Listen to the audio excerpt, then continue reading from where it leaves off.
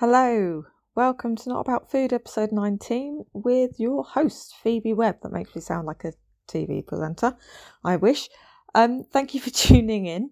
This is such a great episode with our first returning guest, registered dietitian and recovered anorexia sufferer Vicky Messam. This time explaining why diets are absolute nonsense. So if you've not heard the two-part episode we did last year about refeeding in ED recovery, I highly recommend scrolling back and checking that one out as well. We're still getting back into the swing of recording and publishing episodes. Thank you everyone who listened to our comeback episode for Eating Disorders Awareness Week. We're aiming to put out new episodes every 2 weeks. And to make that possible, we need guests. So if you have a subject relating to eating disorders you want to talk about on the show, you can contact us on Twitter or Instagram at notaboutfoodpod, or you can email us on notaboutfoodpod@gmail.com. So for the standard podcast, please, if you enjoy Not About Food, please rate, review, subscribe, and share our podcast.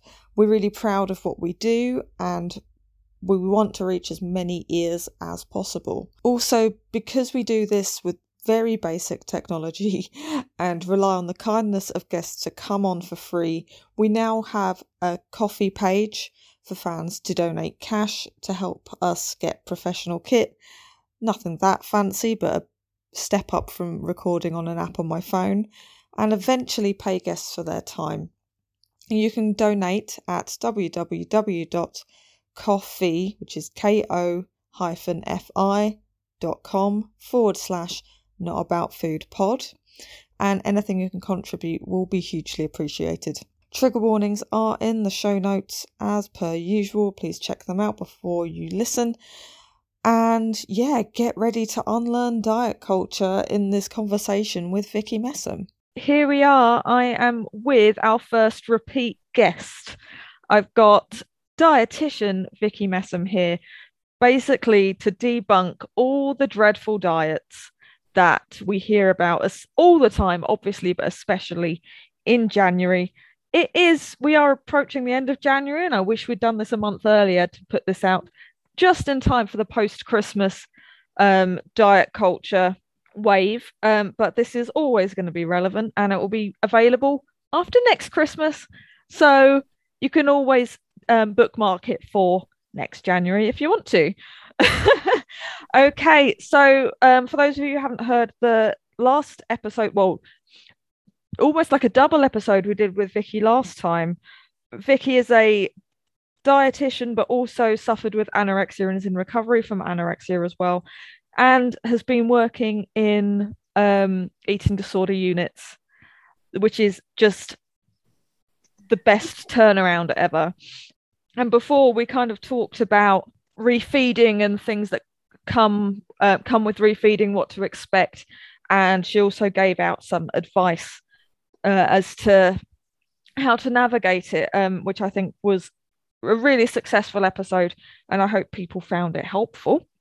So yeah, today we are looking at all of the nonsense diets / quote unquote lifestyles that are being advertised to us as something that will fix our lives and fix our bodies and will just make us morally superior people. And yes, talk about why that is not the case. And so I'm really excited Vicky agreed to come back and scientifically debunk these for us. So hello. Welcome back. Yeah, thank you for having me back. It's a pleasure to be here. I'm really looking forward to today's episode as well. Last time as well, part of the reason we ended up doing 2 parts is because we could just talk about all of this stuff for hours, and that's not conducive to a successful podcast, annoyingly. Maybe we should do like an audio book or something where people are prepared to listen for 6 hours, but we'll see. Let's so yeah, we're gonna just get straight into it. And I think we've decided what we're going to look at first is kind of named and branded diets that are, especially the ones you'll see advertised on TV, the things that you can buy associated products or foods with, that kind of thing. Because, diet culture is a very, very profitable machine. And it's companies like the ones we're going to talk about are really profiting off of disordered eating and under eating and just general poor advice, I think. So, Vicky, let's talk about the two big ones. We're going to talk about them in conjunction because they are similar and they go hand in hand, I imagine, even though they're competitors. And we're looking at Weight Watchers, aka WW, and Slimming World. Can you tell us a bit about those? So these probably are the most kind of ingrained in the UK as well. They're really well known about because they've been around for, gosh, since the kind of 80s, as such for both of them. But yeah, the newly rebranded WW, which was previously known as Weight Watchers, kind of works by assigning like a certain number of smart points to each food. And Slimming World refers to food in terms of free foods and sins. So it's trying to step away from looking at calorie content of food and trying to look at the food groups. So that's why it has like these smart points and sins kind of references as such. But they both sell their own products as well, and both can be very costly. Slimming World's kind of, I've got here, their estimated annual revenue is currently sort of £481 million a year. And I'll tell you why they can earn so much money over such a long period of time, which you know, and I'm sure most of the listeners will know too, is because they're meant to work on a short-term basis. People are meant to do it for a while, lose some weight, and then do a quote unquote maintenance thing. But the only way you can maintain that kind of weight loss is by permanent restriction. And so they go back to eating again normally, so to speak. And then the weight goes back on, and then they go, oh no, I fell off the wagon. I need to go back to Weight Watchers. I need to go back to Slimming World. And so the cycle begins again. And actually referring to food as sins, you're just demonizing a certain food group, which is really, it's a part of kind of a disordered eating mentality, because then you're kind of turning food into like an enemy. And then if you overindulge on this, quote unquote, then actually you end up feeling a lot of shame because you've had something that's sinful. So it's also not creating the healthiest kind of associations with food that we wouldn't be recommended and people sort of do. And they pride themselves on, you know, being not calorie counted diets. But they're just associating more arbitrary numbers to food that don't tell you anything about the content or anything about, you know, the macros or micronutrients in it. They are made up. But you know, we don't need to beat around the bush. They're all like hype. It is literally just made up assigned numbers. Yeah, completely. It was, I can't remember, I think Weight Watchers was the one which is designed by a sort of housewife in the 60s. Yes. There's no previous sort of nutritional knowledge. I mean, obviously it's developed since the 60s and has sort of got better as such, but even the research has shown that in the long term, it doesn't work because people tend to put the weight on. You're very motivated, first of all, to do this, but it's very costly. Weight Watchers is £17 a month. Slimming World is about £6 a week. It's at the end of the day, they're companies that wanting to get money. They want profit. And so the other thing they have in common is the weekly meetups that happen in, you know, church halls or, you know, little village halls and things like that, where people go and meet up with each other, get weighed in front of each other. And although as far as I know, they don't explicitly say your weight out loud to the rest of the congregation, they do say whether you've gone up or down or stayed the same since the previous week.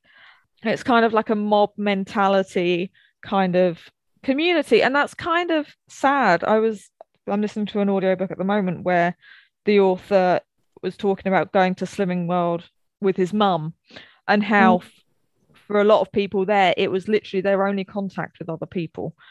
So that's kind of preying on vulnerable, lonely people.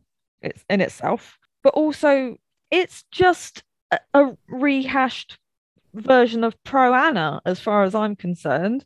It's a matter of encouraging each other to keep losing weight, no matter how, encouraging each other to, oh, not don't eat that or do eat this.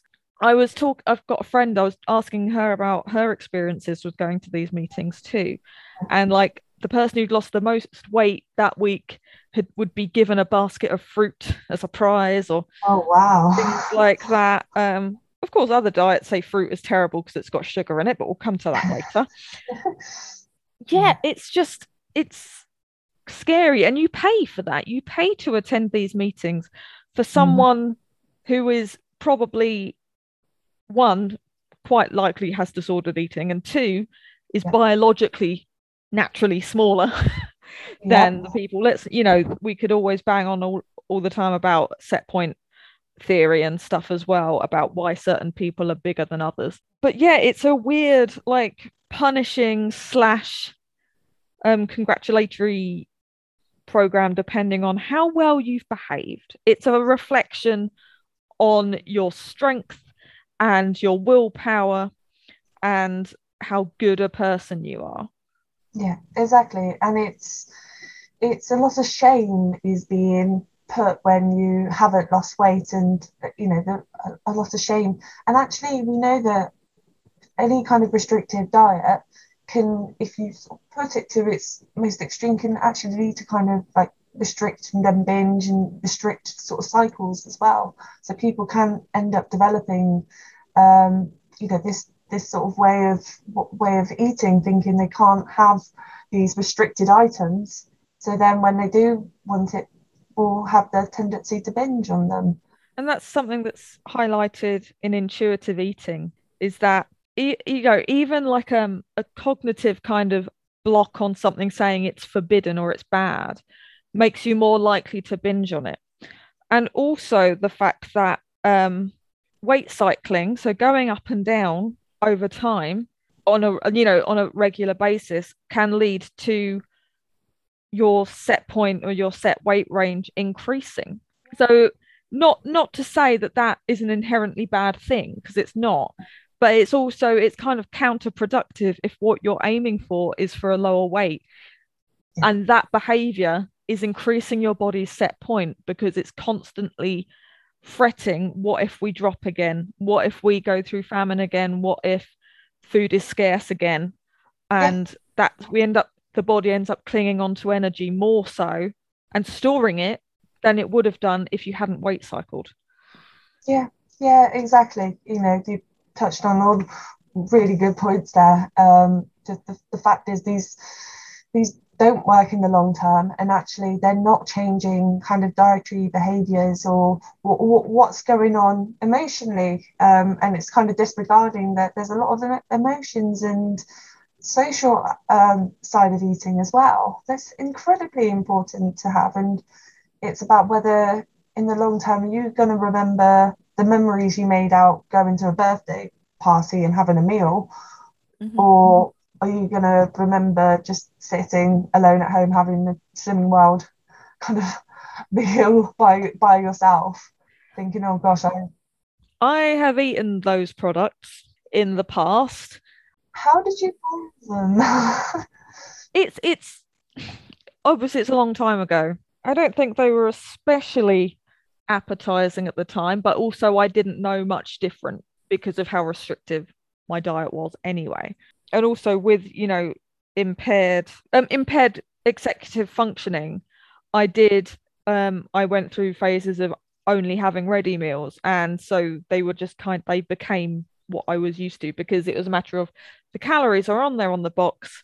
It saves you having to do all of the mathematic acrobatics of working out, which I did that too in certain periods of my life, and would only do that at certain periods. But I know this is not uncommon for people to rely on ready-made foods because the macros are there on the back of the packet. And whereas actually we know that the food advertising standards at the moment sort of can allow a kind of a 20% margin on calories that is on packaging. So actually, you don't know for exact certain what the calories are, and I know that can be really frightening as well. But actually, it's just showing you can't just focus on the calories; it's focusing on the food and the nutrient groups as a whole and what you're getting. Yeah, and this isn't to badmouth ready meals because they are really important options for people who work, people who have kids, people who are disabled, and yeah, they're really useful, and I think they absolutely have a place, and they absolutely can be nutrient dense as well as delicious, but they're not a Weight Watchers child size portion of Mm. spag bowl. You're still, like, for example, part of the reason, if not the reason, they're lower in calorie than other ready meal options is because they're smaller. You are not going to be full. Yeah, yeah, exactly. And it's exactly like you said, like ready meals aren't necessarily a bad option at all. Um, and I think actually a lot of the kind of WW and slimming world kind of ethics, it does rely on a lot on home cooking and having to, first of all, be able to have the funds to afford all of this, and also to be able to have the knowledge base of being able to cook and have the time of preparation, And the which, facilities. yeah, yeah, exactly, which we know a lot of people don't have that access to as such, so it really doesn't take that into consideration. Yeah, no, I was just going to say that the values of Weight Watchers, I refuse to call it WW. It's done that as a rebranding to market itself as a lifestyle.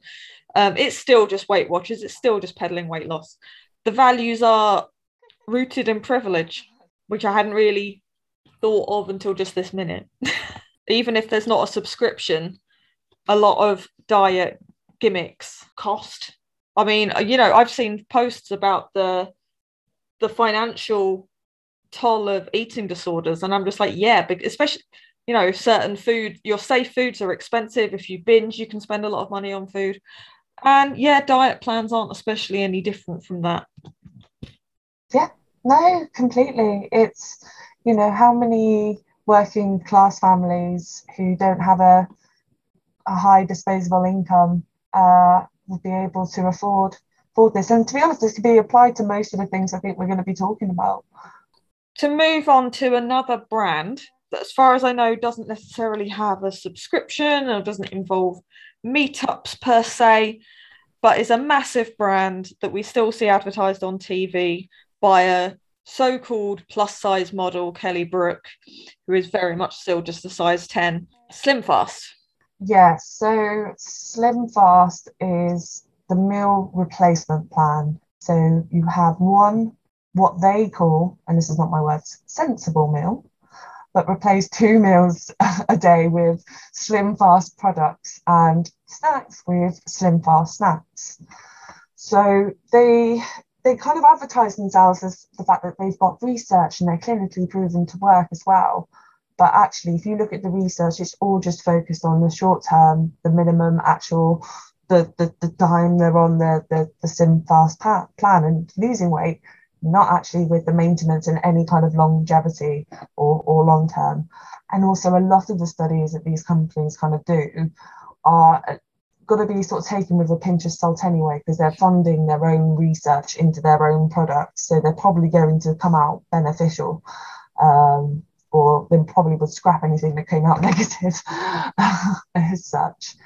So yeah, it's unrealistic goals for and expectations for long term sustainability. So they then expect you, once you've got to your target weight, to keep one of your meals as the Slim Fast replacement shape. Needless to say, this doesn't work. It doesn't help with actually changing kind of any behavior modification. It's not actually helping teach you or educate you with nutrition, what's good for your body, what's not. It's about buy the product, you'll lose weight. I think SlimFast are also terribly proud of themselves for not being a calorie counted diet, as if that means it's not restrictive in any way. Mm-hmm. So I have I've been shouting at the telly every time I've seen the adverts at the end when Kelly Brook is just like, works for me. And I'm just like, the reason it works is because you're under eating. One of the many podcasts and audiobooks I've been listening to since we've been off the air, shall we say, is Maintenance Phase, which is presented by Aubrey Gordon, who also known as Your Fat Friend, and Michael Hobbs, who is a writer for the Huffington Post. And it's a really great, engaging podcast. And it's kind of a lot of what we're talking about, of looking at the history of dieting and debunking things. And they talk about how, diets seemingly have really high success rates in the space of a year. What are the results after 5 years? Mm-hmm. What happens in those 5 years? When I was putting together training for doing eating disorder training in my workplace, one of the statistics I came across is 1/4 of dieters will go on to develop an eating disorder. Now, let's clarify there. It doesn't mean 1/4 of people go on to develop anorexia. It could be bulimia, it could be binge eating disorder, it could be otherwise specified feeding and eating disorders. Still, 1/4 is a minority, but it's a huge chunk as well. And anyway, I went on the Slim Fast website out of morbid curiosity to see what it was going to recommend me. Now, I am 28 years old and a size 12-ish in the UK, so that's a US 8. And I have I think I've got a pretty decent varied diet, but full of lots of tasty, yummy, sweet things and stuff. It's balanced and so far removed from anything I used to eat. But I thought, what is Slim Fast going to recommend me for my height and weight and so-called goal? So I put in like a couple of stone weight loss, as well as my height and weight and activity level, I think. Mm-hmm. And with that information, it put together a meal plan. As a dietitian, that's like, right. A website cannot build a meal plan anyway. But anyway, and I'll do a trigger warning for calories here as well, because again, it's not something we generally talk about, but this is just to highlight the absurdity. Its suggestion was breakfast, a Slim Fast shake or bar. The shakes, I believe, are made of powder. I'm not convinced they're going to be that appetizing. And then a Slim Fast snack, and then for lunch, a Slim Fast product, and then a Slim Fast snack, and then a dinner of up to 600 calories. Now, if I calculated what this roughly is in terms of calories, and again, calories don't tell you really anything, but you do get a gist of how much it could be. Slim Fast was recommending me, someone who is straight size and of a rather average weight and size, to eat 1,300 calories a day. That's less than a 4-year-old boy is recommended to eat. Yep. But brilliant. But yep, an adult on Slim Fast can sustain that and then keep the weight off, even if once they increase a bit and only have one Slim Fast meal. Yeah, that's about the recommended calorie intake for 3-year-old going on to 4-year-old toddlers. That is, like I said, I'm 28 and active. Yeah, exactly. So you're bound to feel exhausted and horrible from doing this as well. If you're not giving your body enough energy, you're gonna feel sluggish and grim, and it's ridiculous and really dangerous as well to be recommending such low calories for people. I think it doesn't help when it comes to people accessing eating disorder treatment. If you're not having like an extreme restriction, then people will often get written off, and I've seen this in my work as well. But 1,300 calories for an adult is still heavily restrictive. That's semi-starvation. Yep. And you will feel it. Yep. When I last went through a bit of a rough patch with my recovery a few years back, that was, roughly what I was consuming. And I felt dreadful within less than a week. It's not sustainable. And it's going to encourage you to do a certain amount of exercise, go to the gym, do these classes, blah, blah, blah. Good luck with that. I had to leave a class because I was not physically capable. But this isn't being branded as an eating disorder. It's being branded as healthy. Yeah. And this is the thing, is that we're relying on other companies or other gadgets or apps to tell us more about our bodies than our own bodies are telling us as well, which is really, if you bring yourself out of it and think about it, it's really insane. And we kind of touched on it just in talking between messaging, but whereabouts actually the I know we don't talk about calories as much, but the 2,000 calories a day thing has actually just come from not a lot of evidence whatsoever. Was rather the American organization in the sort of 70s wanted to put nutrition labeling on, so got food diaries in, and just kind of worked out what people were eating from food diaries, which we don't know whether they were filled out correctly, any of this. And it actually showed that the number is way higher, and sort of closer to 2,300 calories for women, and then more when you're exercising. So that's the thing, there's so much nuance to it. I read something awful. I think it might have been, yes, I read it on Twitter the other day. Someone said, posted something, that advice they were given after having a baby about how to lose baby weight, saying breastfeeding's a great way to lose baby weight because you burn X amount of calories by breastfeeding. I mean, there's a horrifying pressure put on people who have just given birth to get their body back. Sorry, we're not going back anywhere. There's been a human growing inside the body. And also, they've got more to do than focusing on their body. I mean, with diet culture, it would be very normal for a new, I don't want to say new mum, because not everyone who gives birth associates with the term or role of mum or mother, but they're expected to barely sleep, look after an infant, but also diet and exercise. Yeah. It's ridiculous as well. We know that postpartum depression is increasingly common now, as well. And there's this massive pressure on people to change the way they look. And often, having a baby can change your body quite dramatically.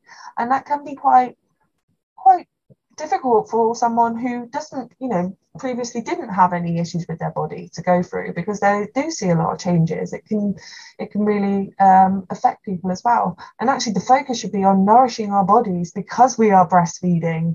We want to be able to give the nourishment, because that's a baby's only source of nutrition is coming from breast milk. It's vital that you are nourishing your body, so you're passing that on. When we did the episode about eating disorders and pregnancy, I think it was our guest Abby who said, so she was really struggling with anorexia and compulsive exercise, about how the midwife or the nurse or someone said, well, the baby won't suffer. The baby will just take all the energy it needs from you, so it doesn't matter that you're under eating. Ooh, no. Because the vessel doesn't count. The vessel doesn't matter, apparently.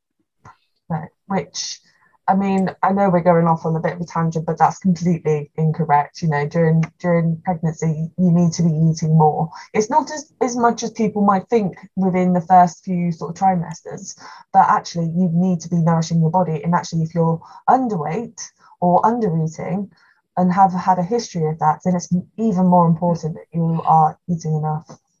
And although you can see guidelines of, you only need such and such extra calories in your third trimester or whatever, that is not the golden rule. And this is where intuitive eating would be really important, because everyone's pregnancy is different.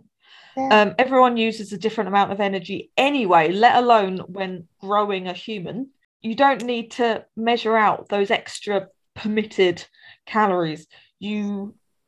Pregnancy is, I can't even imagine, and it's not something I ever plan to go through. What better a time to try and be in touch with your body. Exactly. And you need to listen to your body, and your hormones will be all over the place, and you can have your appetite increase as well. And it's important that you listen to your body as well. And depending, just like with any human, you may be hungrier one day than the next. We don't need a prescriptive amount. I'm still, muddling through intuitive eating at the moment, and a day last week I was just like, oh, why am I hungrier than yesterday? It's really annoying, and I was like, I did do a spin class last night. Mm-hmm. So that might contribute, Yeah. We know, as very well, that we can be trapped trying to eat a certain amount or eat under a certain amount. And so it may sound somewhat hypocritical coming from two people who lived with anorexia, but I suppose that's why it's especially important for us to go off on the fact that we don't need to eat the same amount every day. Yeah. Maybe if you're on a meal plan for whatever reason, there is obviously there's some value in that, especially if your hunger and fullness signals are off, or you have, I can't remember the term, but basically you're not always very sure what you need to. I mean, I certainly had times in my life I was like, what am I actually meant to have? Because I have no idea. But to learn that it's okay and safe to vary on a day-to-day basis is perfectly healthy and normal. Yeah, exactly. Yes. Exactly.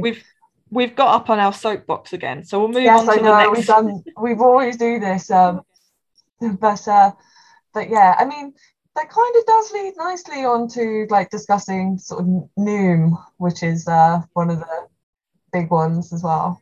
I'm sure plenty of people have heard of Noom. It's advertised on TV and on social media and everything as not a diet, it's a lifestyle or something like that. That's a red flag on its own. So, can you tell us what Noom is and why it's nonsense?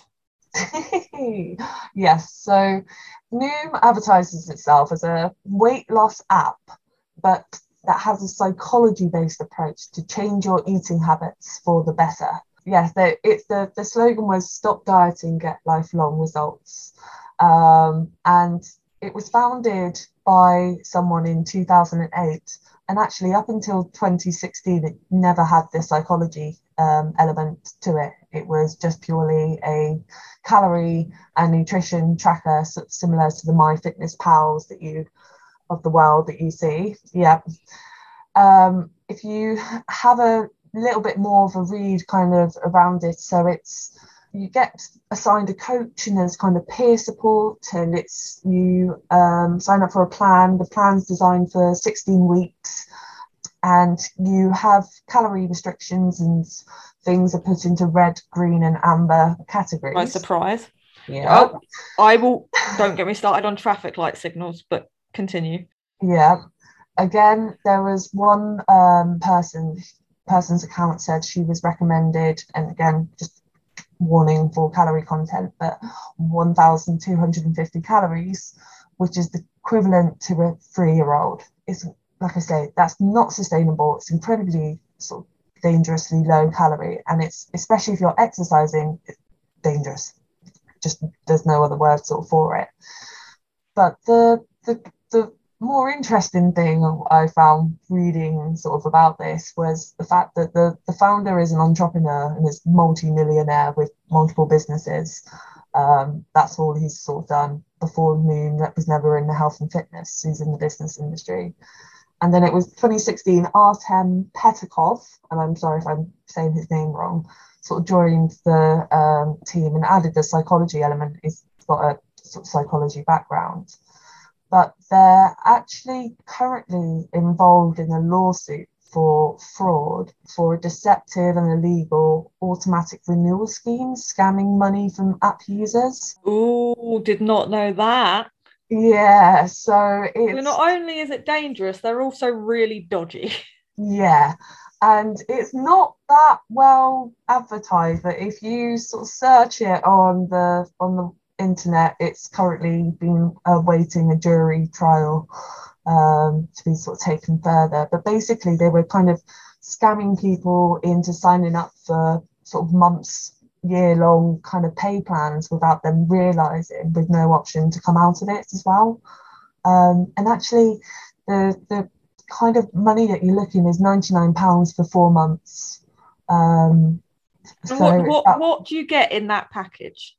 so with that package, you get the coach kind of coach support. So you get a nutrition plan, an exercise plan, peer support with it. So whenever you want, you can sort of talk with someone. And it's recommended that you do the full 16 weeks. So paying that £99. But it also does recommend that actually you go for longer so that you can also get the maintenance kind of plan as such. But I have two questions. Well, I've got lots of questions actually, but my two main questions here are, and you may or may not have the answers, but just as a general, like stroking my chin kind of suspicion here. So this coach, what background does this coach have? Do they have an actual background in nutrition, or are they just trained by Noom? No, so some of them do have CBT background. That's where the Artem Petkov come back. So cognitive behavioral therapy is what CBT stands for. It's so used sometimes with eating disorders, but it's been moved away from now, Well, really. CBTE, I've probably done, and they in day patient or something, and they just didn't call it that. And one of my mutuals, another campaigner, Cara Lysett, really, really praises how CBTE was brilliant for her recovery. So I don't want to detract from that as a whole, but also just is a background of CBT enough for someone to remotely coach someone through undereating for the sake of weight loss? No, and this is what I don't understand is that it's advertised itself as stop dieting, but this is a diet. You're being put on a calorie restriction, and also get lifelong results. But we haven't had the psychology part of this company until 2016. So the only data we would have would be from then till now, which actually isn't lifelong. We don't know. We have no idea what the lifelong results are because we don't have them. It's still new. And actually, the guy Artem has been accused of using his CBT knowledge to funnel millions of dollars into this app and get the money from kind of unwary customers. I don't want to poo-poo it. I'm just because it potentially does have the capacity to work in a short term and can work for some people who may be actually wanting to do it for a health reason, but I don't recommend it because it's not sustainable. It's going to lead to micronutrient deficiencies and nutrient deficiencies with this sort of low calorie attitude. And actually, the basis of it is trying to get money more than anything, rather than caring about your health. That's the thing. And I think this is true of everything we talk about, in that if the pursuit is health, which is kind of how diets are being repackaged because of a greater awareness of diet culture. And that's, I guess, where companies like Noom get the "it's not a diet" kind of tagline, because they know they're more likely to be called out if they call themselves a diet. But yeah, in the pursuit of health, one, there's no consideration for health overall, including mental health. Two, it promotes nutrient deficiency, which we've already said. And three, it promotes the idea that everyone who is fat is unhealthy, everyone who is thin is healthy, and people are fat for lots of reasons. And for a lot of people, it will be nothing to do with their diet and lifestyle. I've quoted this over and over again, but our weight and shape is determined 80% by genetics and only 20% by diet and lifestyle. And so, there will be people who are underweight, or not even underweight, who are quote unquote healthy weight, but are actually nutrient deficient because they don't have a particularly varied diet for whatever reason. That, not to say that that determines their moral stance or anything, but just as an example of a possibility. And there can be fat people who do healthful behaviors of a varied diet that's rich in nutrient dense food, and does, joyful movement. I'm very, very conscious not to peddle it as, the idea of healthy eating, but rather the overall healthful behaviors. So weight loss, one, is not always possible, and two, it's quite often not necessary. But if someone is engaging in joyful movement, exercise they enjoy, that's not compulsive, that isn't rooted in exercise addiction, people who have a healthy relationship to food where nothing's off limits, but they also have the nutrient dense foods, they have the fruit, they have the veg, they have the fiber, that kind of thing, but they also have chocolate bars and the things that are delicious. Some people will lose weight doing that and some people won't. Yeah, absolutely. And it's, these companies aren't here to focus on your health first. That is the important thing to note. They are profiteering off of your insecurities. And actually, I think the most important thing to do first is understanding your own kind of thoughts and accepting yourself for who you are and your body shape. And because these diets can be socially accepted forms of disordered eating. Mm-hmm. So there's I mean, I don't need to say on sort of here, but the difference between eating disorder and disordered eating is the fact that disordered eating we do see so commonplace in the general population for people who don't have a diagnosed eating disorder, but actually the mentality they have kind of that's developed from diets and doing all these different things and looking at different information that's out there.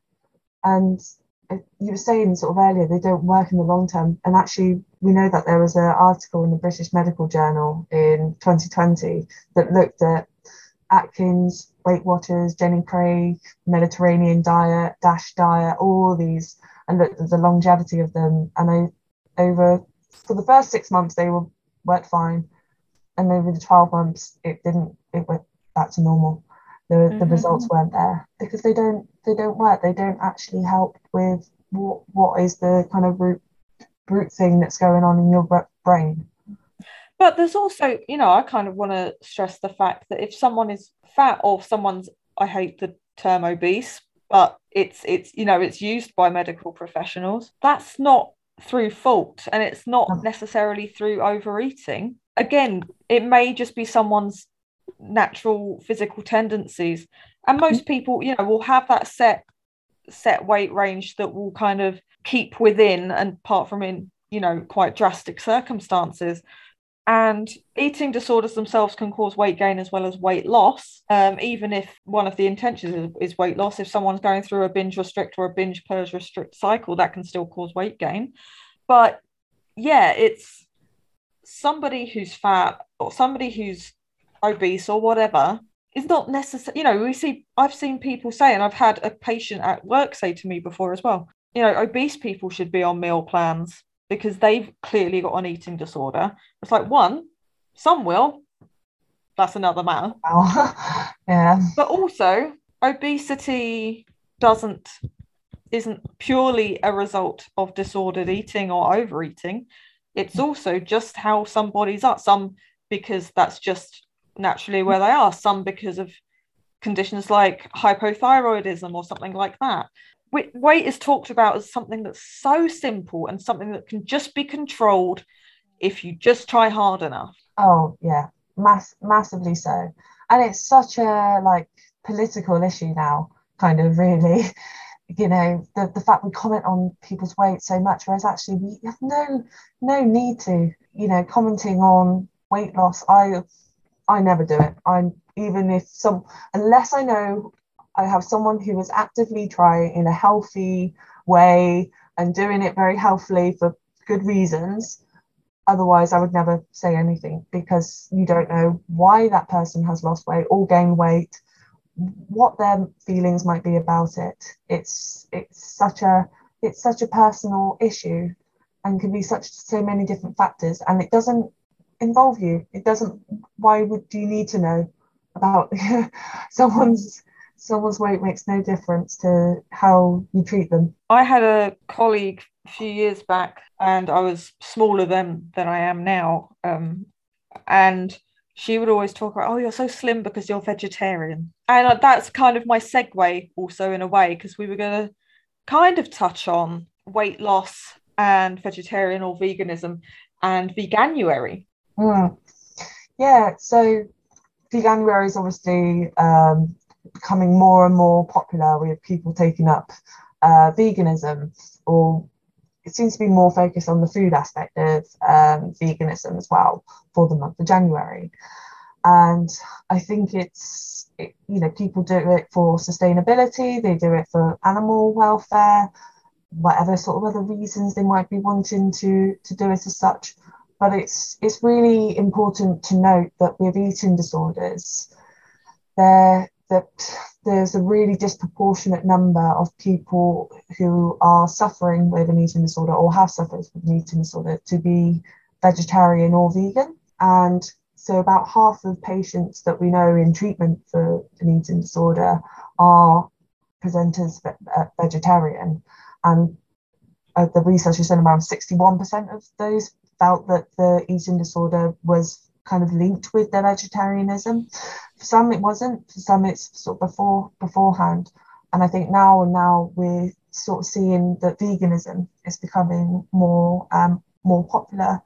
And it's really important to note veganism does not cause eating disorders, but it is a very, very restrictive meal plan that, when you're in the grip of an eating disorder, can be used as a way of restricting food intake further. It's one of those things. It's like the way diet culture lets disordered eating and eating disorders go unnoticed. I think this is another example of that. Yeah, absolutely.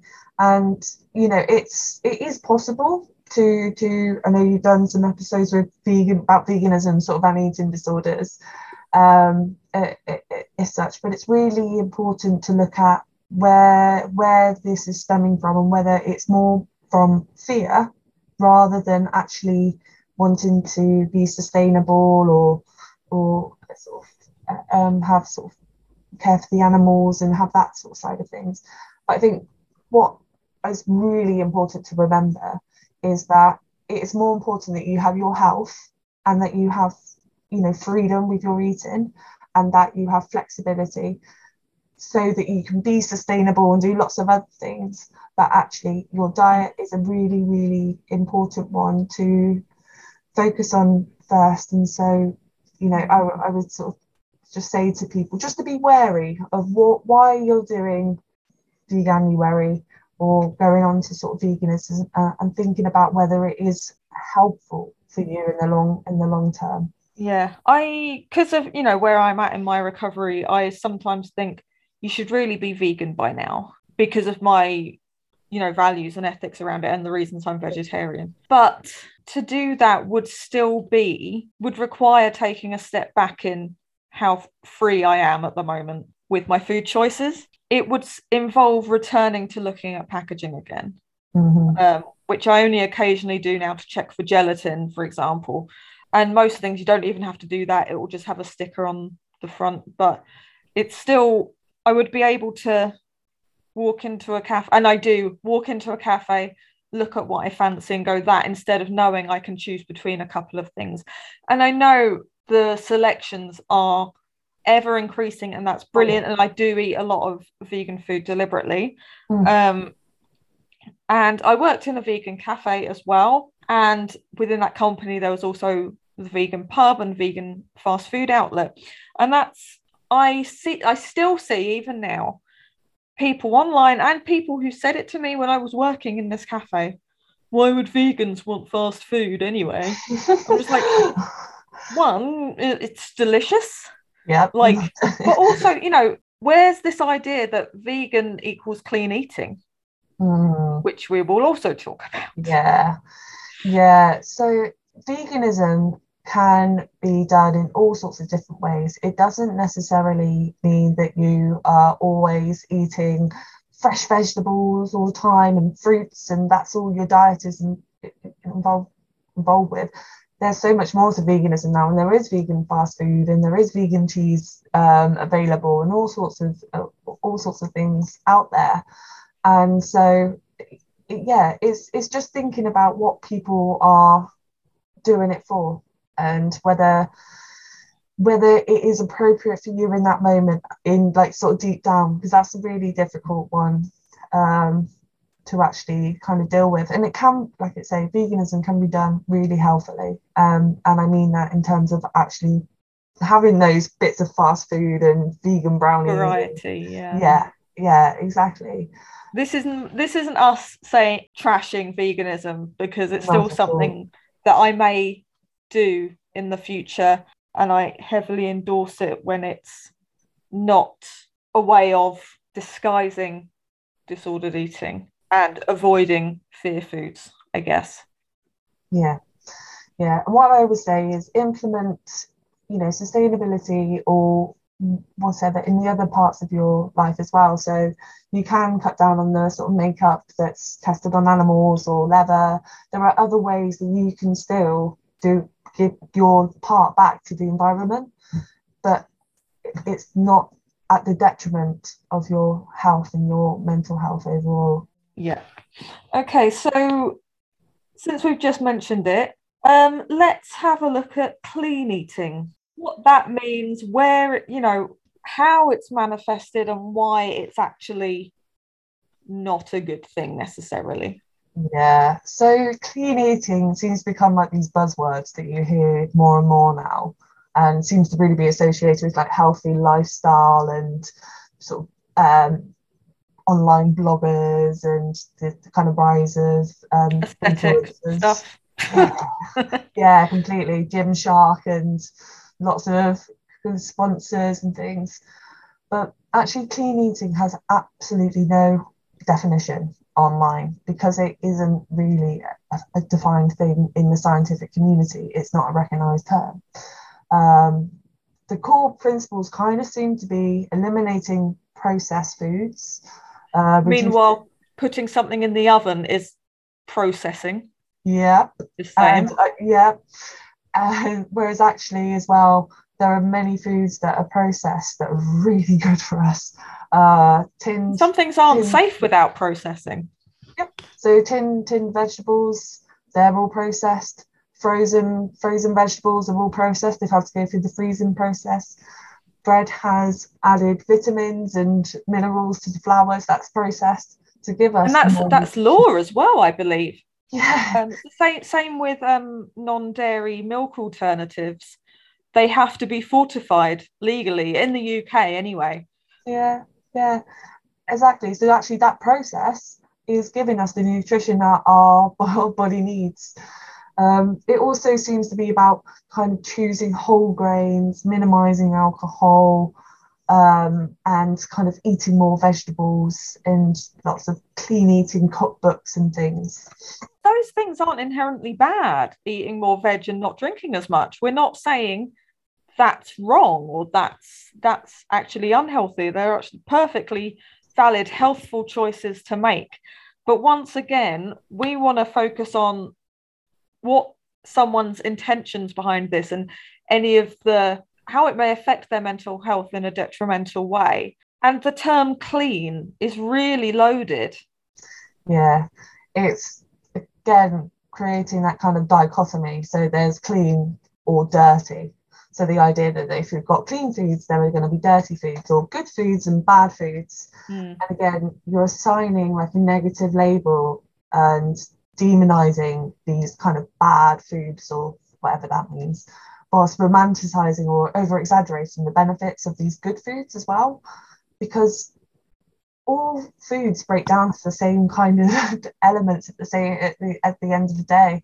They're breaking down proteins into amino acids, carbs to glucose. No matter what form that comes into your mouth, it's still the same thing at the end of the day.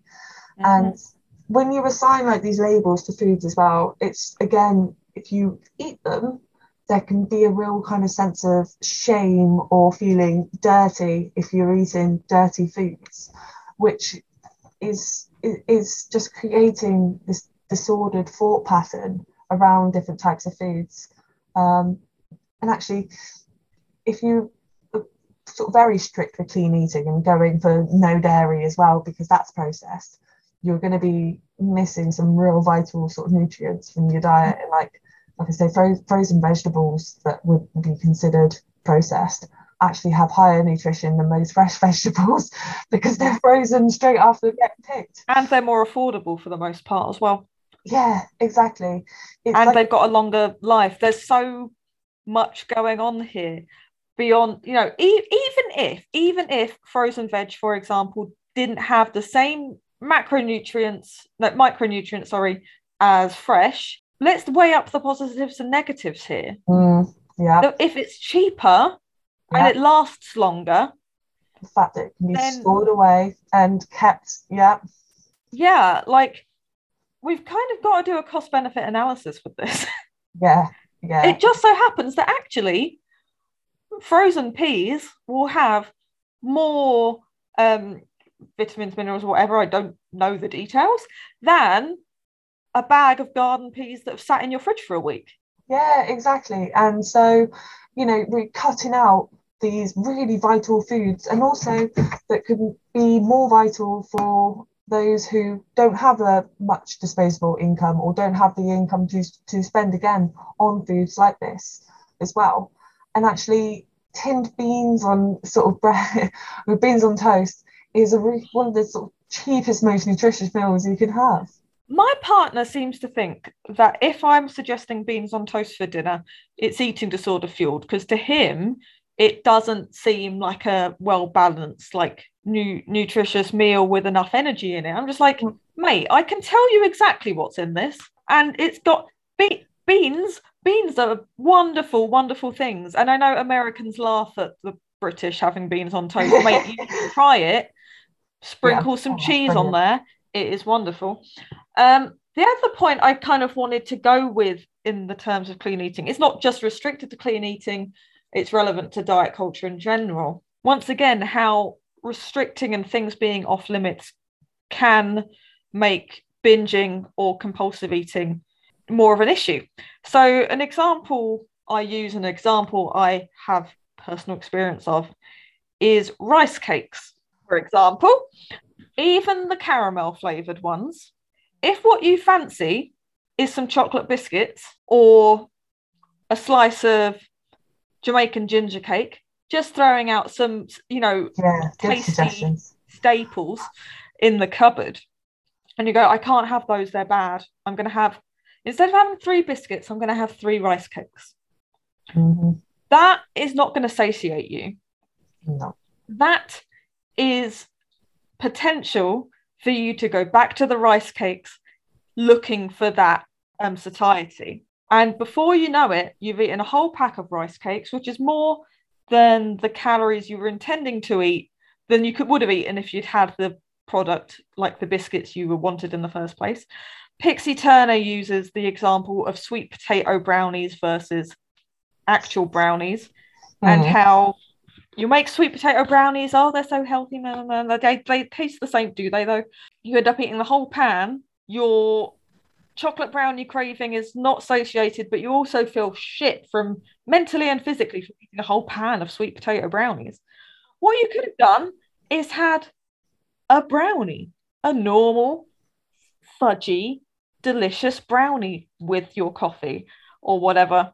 And then you can just move on. You don't have to keep going back. And I know, obviously, if you are nutrient deficient and if you are restricting, and also just in the refeeding process with extreme hunger, it may take some adjusting.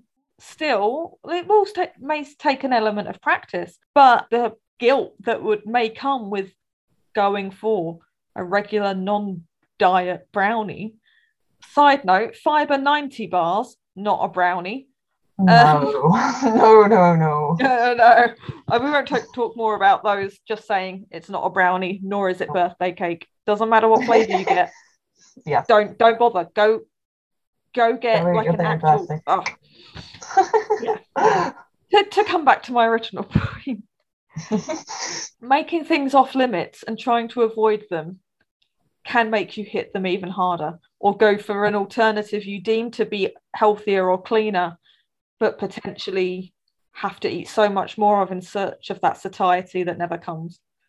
Mm, mm. And the research has shown exactly that, what you've been saying, the fact that when we say to ourselves that something is off limits, we want to actually crave it more than unless we give ourselves and say, no, nothing's off limits, but it's just trying to be more maybe mindful or have a little bit of what you want every now and again is not going to do you any harm and actually is really beneficial and positive. And I'm sure many of the listeners and you yourself would have had that experience of, if I allow myself to have X fear food or X forbidden food, I won't stop.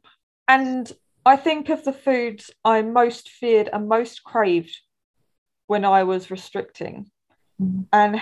and biscuits, I think, were a massive fear food of mine because they generally come in a larger packet with more than one portion's worth, unless you get the really overpriced like mini or Oreo packs or something. If you're gonna buy chocolate digestives, I was terrified if I had them in the house and I had one, I wouldn't stop. Whereas now, I wouldn't have believed this some years ago. I've got several different packs of biscuits in my kitchen, and I put some on a plate. I make my coffee. I add a few other bits to my snack, and that's fine. And sometimes I'll be like, I do fancy maybe another biscuit, which is fine. But it's not a matter of me going, oh shit, I've done it now. I've ruined it now. Dive into the Mm. whole pack and then some. Yeah, yeah, exactly. And you're it's just setting people up for failure if you Mm-hmm. just cross complete food groups off that that you'll never allow yourself to have. And then it again creates a lot of shame and embarrassment that, oh, if I eat this, I've done this, I'm this really bad person now, I've eaten this is going to happen, and blah blah blah. Whereas that what we actually know is that when you include things like this in your diet, things like brownies, like cake, like crisps, all the kind of really enjoyable, nice foods that Mm. that we might struggle with more sort of when we're struggling with an eating disorder. As you include them in your diet, and your body knows that it's okay, this isn't going to be the last time that I'm ever going to get this food. Mm. Your cravings will reduce that extreme hunger. Like you say, it's in reaction to the fact that you are malnourished and that your body is your body is making you think about food and think about these foods because it's going, I need energy, I need something, I need this as such, It's which calms biological, down. isn't it? Yeah, and that It's calms down when your body knows it's going to get it. it might take a while, and it's still scary. And I don't want to talk as someone who's been in recovery for 7 years as if I've got all the answers, and that actually all you need to do is this. Not at all. We are putting it in relatively basic terms. We're not going to go into the deep mental side of managing these things, but just as we're here to debunk expectations and things that diet culture encourages, essentially. Yeah, and I think the big thing to remember with, like I say, with all of these is thinking about where they have come from, what they have stemmed from. And the fact is, the majority of it is companies, is businesses that just want money. Even the sort of clean eating comes from, there was a hell of a lot on social media that people are basing their jobs off of this. So if they're not spilling out this information, if they're not sort of portraying this clean eating image, they're not going to get an income. So their life depends on it as such. And it's thinking about actually have these social events that you miss out on, all of those sort of things that diets are so restrictive and we know don't work. So we're going to come to our last theme. We're going to talk about two types of diets now that kind of, they're not the same, they have similarities. I imagine they have similar histories too. So yeah, we're going to end on looking at the ketogenic diet, aka keto, and paleo. First of all, what do the names mean? Yeah, so keto stands for ketogenic diet. It's basically short for the kind of process that you want to get your body into. So the body state of ketosis, which is the end goal with the ketogenic diet. So we'll go into a little bit more detail about what that actually means. But the paleo diet as well means Paleolithic, which comes from the era that was roughly 2.5 million years ago. When people were, noting down their diets and their weight loss results. Yeah. And what I think is also really important to note is that humans have actually evolved because we've been able to cook food and because we've been able to increase food efficiency, and then our guts adapted and become smaller because it was quite big because we foraged and had to spend lots of time chewing. That actually helped us increase our brain power. So the fact that there's an advertised diet for 2.5 million years ago, from when we sort of pre-evolution, I've been a bit worried, but those are where the names. So they are famously both low carb, and I'm not sure so much about paleo, but I know keto is very much, you must limit your fruit and veg because they're carbs. And so what is the general rule with these diets, and also what is the problem with limiting fruit and veg? Yeah, so the keto, like you say, that's the one that limits a lot of the fruits and veg because of the carbohydrates. So it's a low carbohydrate diet which consists of a high fat, adequate protein, low carb overall. And it's, like I say, aiming to put the body in a state of ketosis. What is ketosis?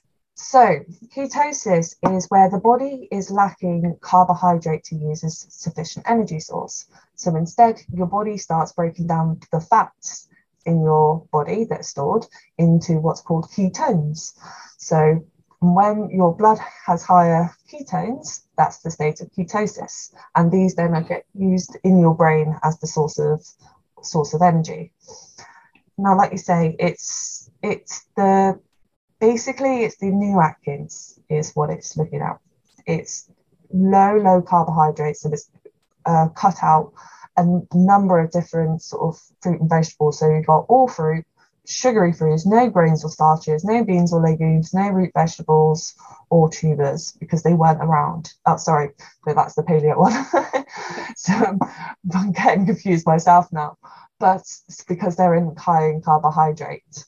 And so it mostly is involved with kind of meat, fatty fish, eggs, butter, cream, cheese, nuts and seeds, healthy oils, again, that's inverted commas there, avocados, low carb vegetables, and herbs and spices. There's the kind of research that we have on it is actually, there is a medical usage for it, and we use it in children with epilepsy, or hard to control epilepsy.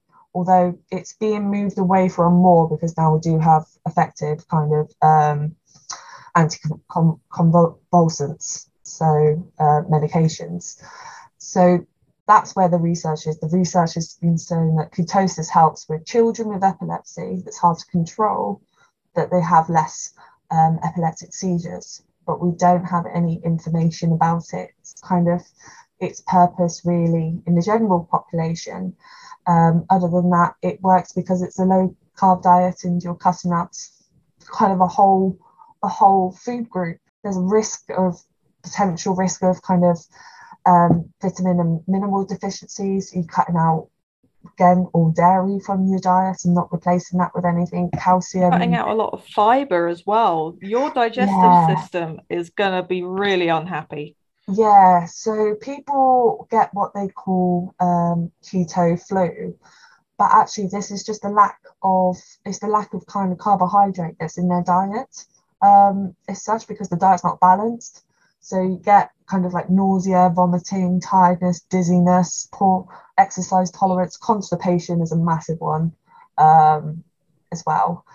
And there's not much kind of evidence about what it does kind of in the long term, for us.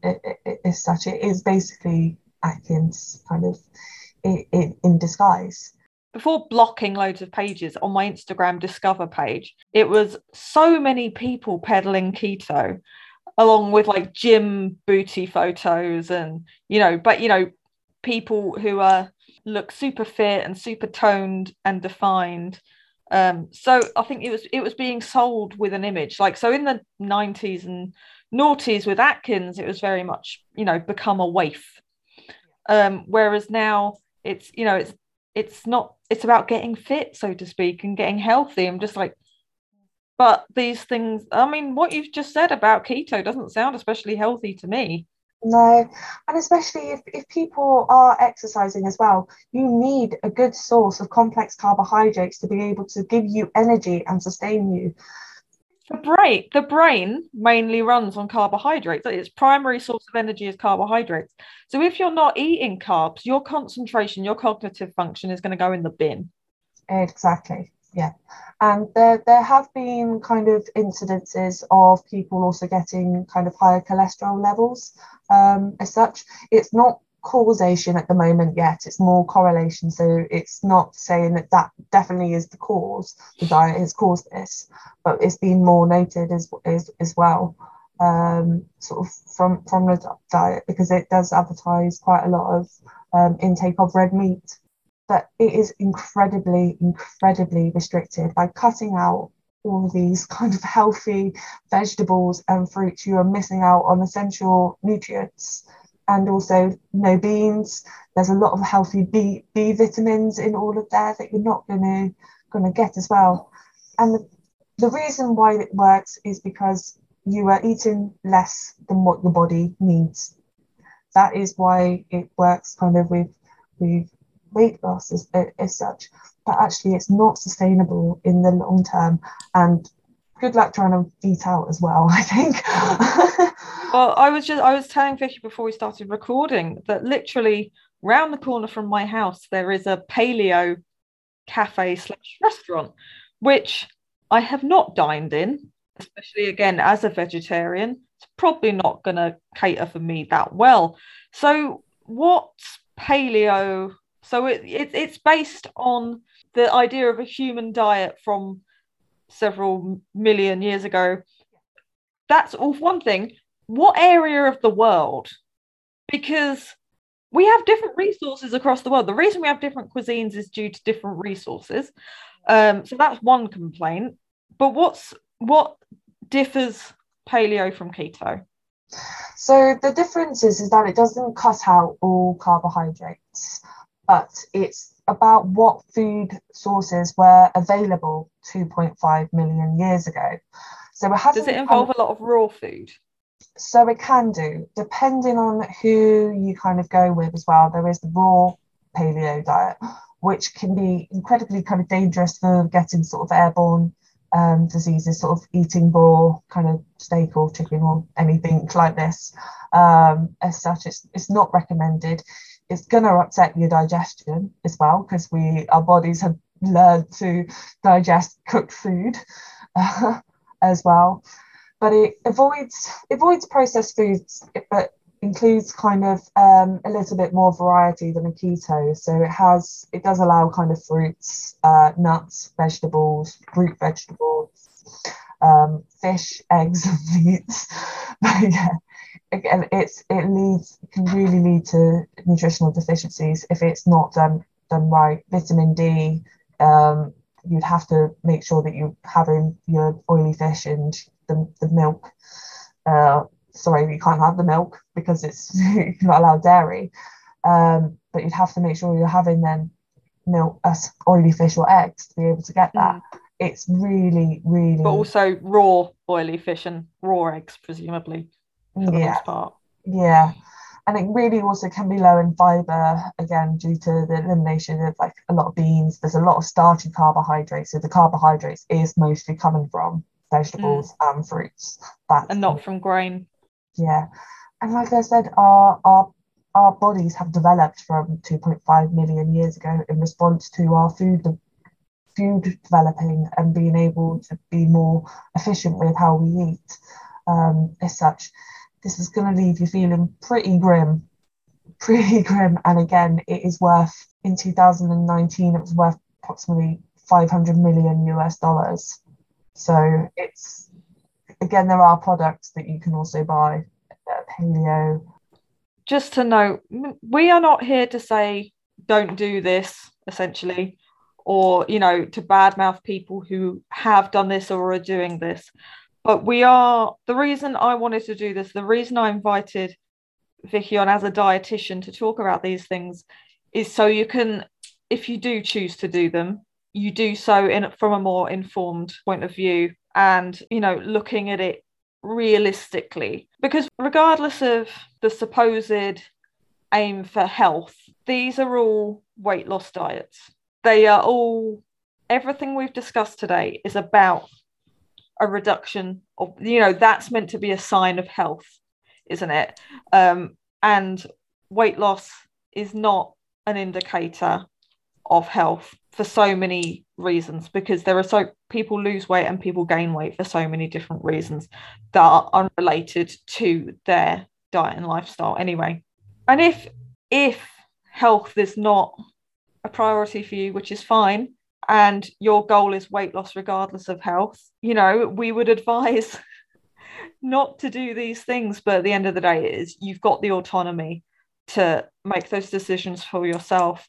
But I was just desperately wanting to look at the mechanics of these diets and why they work, but what working means in this context, and how if health is your goal, there are ways to go about it that aren't restrictive and potentially risky. Yeah. And costly as well. Yeah. It's a hell of a lot of money these people are making. But yeah, exactly like you say, we're not here to kind of demonize or say, no, you can't absolutely do this. I'm just here to try and share the kind of details so that people can make informed choices and know a little bit more about what they might be going into and the things to look out for if they are pursuing these, or what potential risk may come up. But it's not here to judge or anything like that.